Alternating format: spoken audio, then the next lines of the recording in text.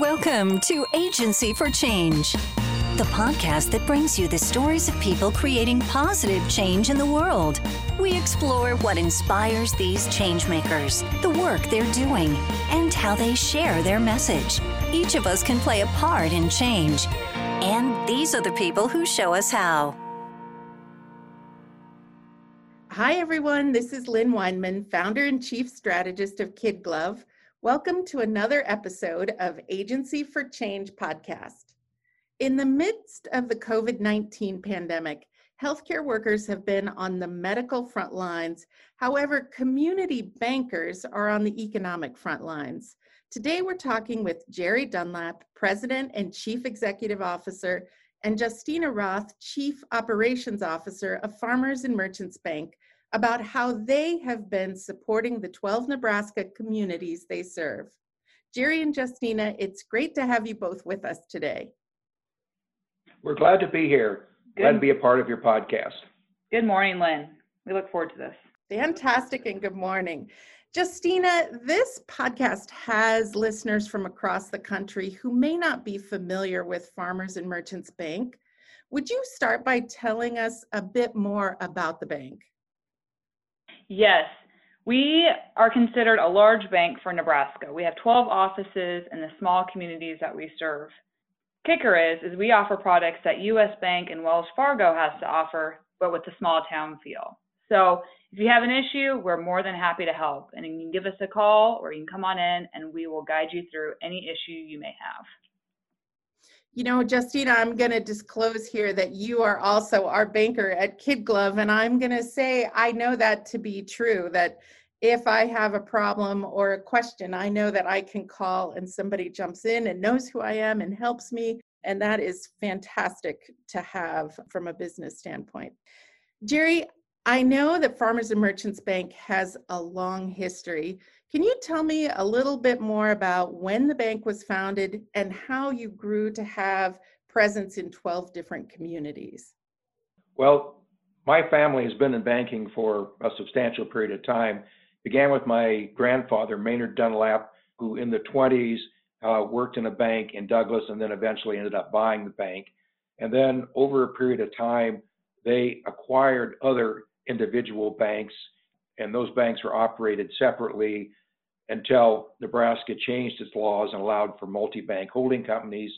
And at that point, several of the banks were moved to me and several went to other family members. My father came to Milford in 1950 when they acquired the Farmers and Merchants Bank. After the initial merger of some of the family banks into this bank, the bank then went forward and acquired offices. It's always been my goal to not pay out bank profits in dividends, but rather to accumulate capital and then go ahead and expand. And so over a period of time, we've acquired different offices, with the last acquisition being the failed bank in Erickson. So Jerry, it's interesting. I wonder if back then, if your grandfather really realized what would become of the bank and how you would grow it into the new communities. I think that's just a great story. Now, Justina, my next question is for you. All of us know that 2020 has been a really difficult year as we face a global pandemic. It's led to shutdowns, quarantining, social distancing, and that's just to name a few things. How has this impacted operations at the bank? This is a great question. Bankers are considered frontline workers, and many people forget that about bankers. But under Jerry's leadership, we continue to operate as is, and that really stands the testament of how we do things and how we serve our community. His goal, along with our employees, was to not create more concern, but just continue to operate. Of course, we've been practicing appropriate distancing and all that greatness, but our goal was to continue to serve. So our doors have been opened and we have tried to do business as usual in all 12 offices. That's fantastic. You know, it's nice to have a level of calm from your bank when other things seem to be not as calm as they normally are. So now I know that with the economic impacts that are in place right now. I know you have been doing a lot of things. Jerry, can you tell me more about how the bank has been helping those who have been impacted? Yeah, we really enjoy helping people, and so we've spent a lot of time helping people through these times. Of course, one thing, like Justina mentioned, is that we want to appear confident. We want to help people just generally through talking to them and trying to quiet their fears. But in addition to that, we participated in the payroll protection program, or the PPP program. Of course, in that program, the bank is compensated for its work. So we did that. But then in addition to doing the PPP program, we also helped customers obtain the EIDL loan, which is a loan directly from the SBA, which they acquire online. In many cases, we sat down and went through the applications with them, worked them through, gave them advice, and sent out memos on how to work that program. In addition to that, then we helped them with the Nebraska stabilization grants. And under those grants, businessmen could obtain up to $12,000 in money grants directly from the state of Nebraska.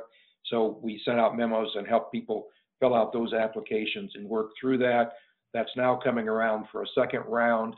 And so we've again contacted people, calling many of the people who would again qualify. A lot of businesses can't qualify again, but definitely restaurants can, so we qualified them. Also, they opened up the grants to cosmetologists, massage studios, and similar businesses.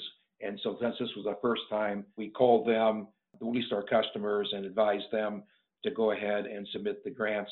On the other side, we've done forbearance where customers aren't able to make their payments.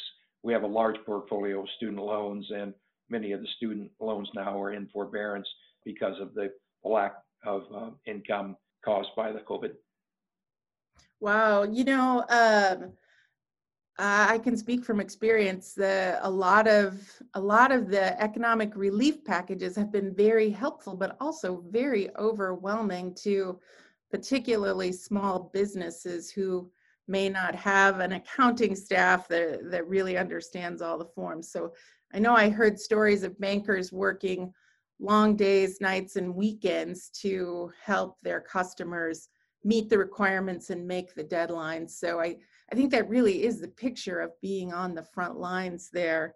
Now, Justina, I am really curious to know, so as a result of the pandemic, I know you are staying open and keeping the calm and keeping things going, but I'm curious to know if you're seeing shifts in how your customers are interacting with the bank as a result of the pandemic.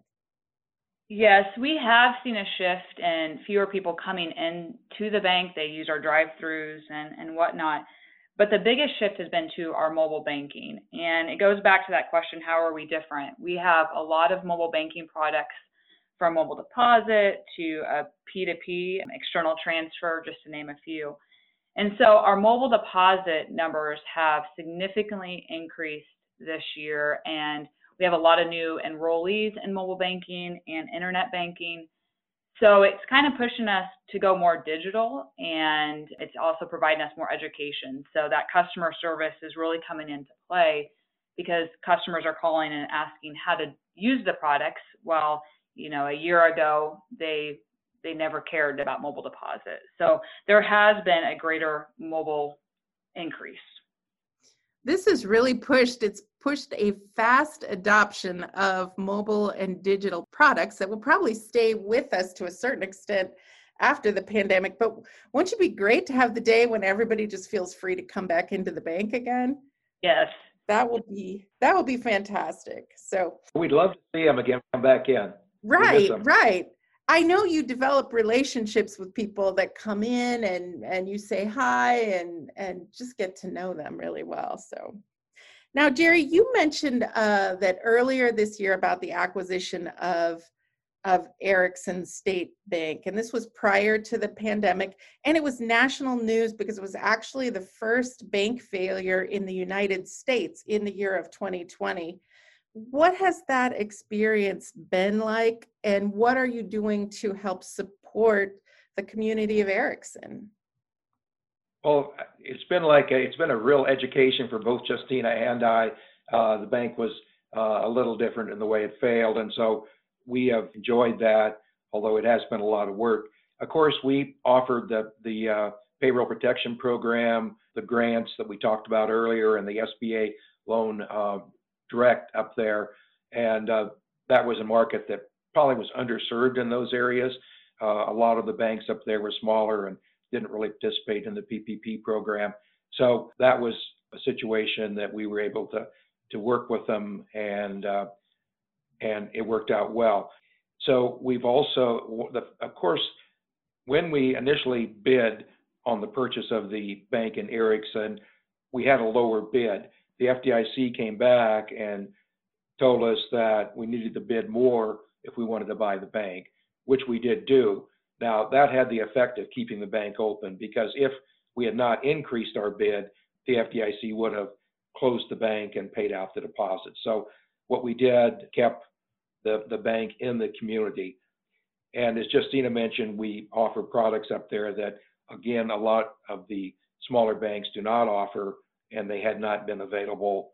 A good example would be mobile banking, because the distances are so great up there that mobile banking, taking a picture of your check and depositing in it, was a real success. We are going to, in fact, we've just knocked a hole in the wall in the bank building up there. We're going to install an ATM. There's one other ATM in the community, but it is a pay one and not always available to the customer. So we're going to go ahead and install an ATM into the community. We made a lot of loans, bought a lot of the loans, and so we made a lot of loans to the customers up there. As far as the city is concerned, the city wants to repair their and paint their water tower. We've committed to loan money for that. Currently, the village of Erickson and their fire department is building onto their firehouse, and we agreed to loan money for that. And so we've really tried to support the community. Also, we've been contacted by the superintendent of schools up there, and they want to establish a daycare center in Erickson. And I went out and negotiated with a property owner to buy a building, and then we're going to work with the community up there to hopefully obtain grants to the Nebraska Department of Economic Development to build a daycare center in Erickson. The important thing, the reason the school district is so concerned about it, is they want their school district to survive, and so they want to start with a daycare center and get the kids used to coming to their daycare center, and then hopefully move on into the schools. You know, I appreciate you sharing those stories and those examples, because I think those really illustrate how a community bank can support a community in so many ways. And Jerry, I know you have a long legacy, both you and your family, of being community focused. What has inspired that in you? What we really try to do is help people. I really enjoy helping people, and also we enjoy working with businesses and seeing those businesses grow. And so I know we've kind of worked with your business and seen you succeed, and we're glad to see that. And it just, you feel you've really done something if you have started a business and that business has grown or successful. Same thing with farmers or individuals who we can loan them money and see them prosper. We really enjoy seeing that happen. Thanks, Jerry. I do have to mention, I do really appreciate that. I mean, having a good bank and a good banker is an important part of the success formula for being a growing small business. So thank you for that. So Justina, we've heard a lot of great things about the work you've been doing this year. Could you just sum up for us what makes Farmers and Merchants Bank special? I really believe it's that community atmosphere. We talk a lot about it, but I firmly believe in the small acts of kindness. So we go and send cards to people. We try to do activities that maybe other banks aren't doing, but just sets us apart. So for my example is we have more cards than we know what to do with, but we send birthday cards, anniversary cards, get well, new baby, whatever it may be. that's kind of our small touch. And we get a lot of compliments back, like, hey, my bank actually sent me a personalized card. And to me, that's what makes us special, is just the small acts. We're also planning a trunk or treat. Yep. And so that I think is something that a lot of banks don't do. Yeah, I think that's fantastic. You got to take care of the kids and families in your communities as well. So a lot of people have told me this next question is the hardest question that I ask, but we pride ourselves on having this podcast be something that is inspiring. And I love inspiring quotes. Jerry and Justina, could you each give us a few of your own words of wisdom that can serve as inspiration to others? Yeah, well, I guess some of the things that I think about is, we want to help people. We want to always be positive. We don't want to be negative. We want to come up with new ideas and then have the courage to push those out, move forward so that we can further help our customers.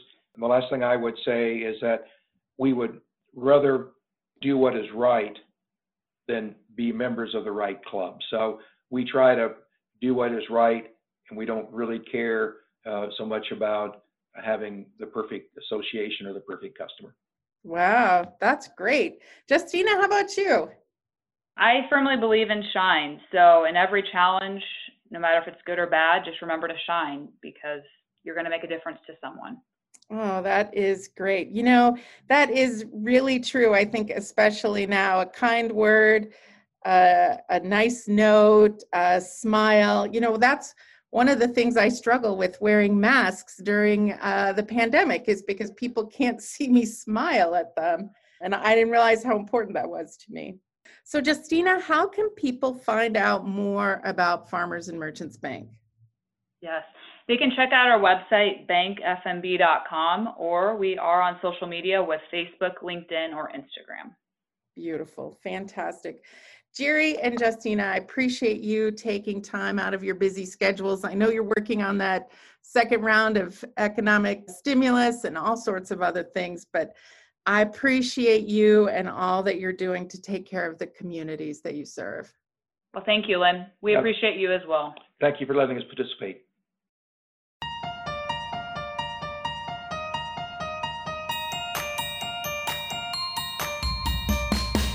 You've been listening to Agency for Change. If you're enjoying these inspiring stories, please subscribe. Is there a changemaker you'd like to recommend for this podcast? Just visit the Kid Glove website at kidglov.com to share or to listen to more stories about the people behind positive change.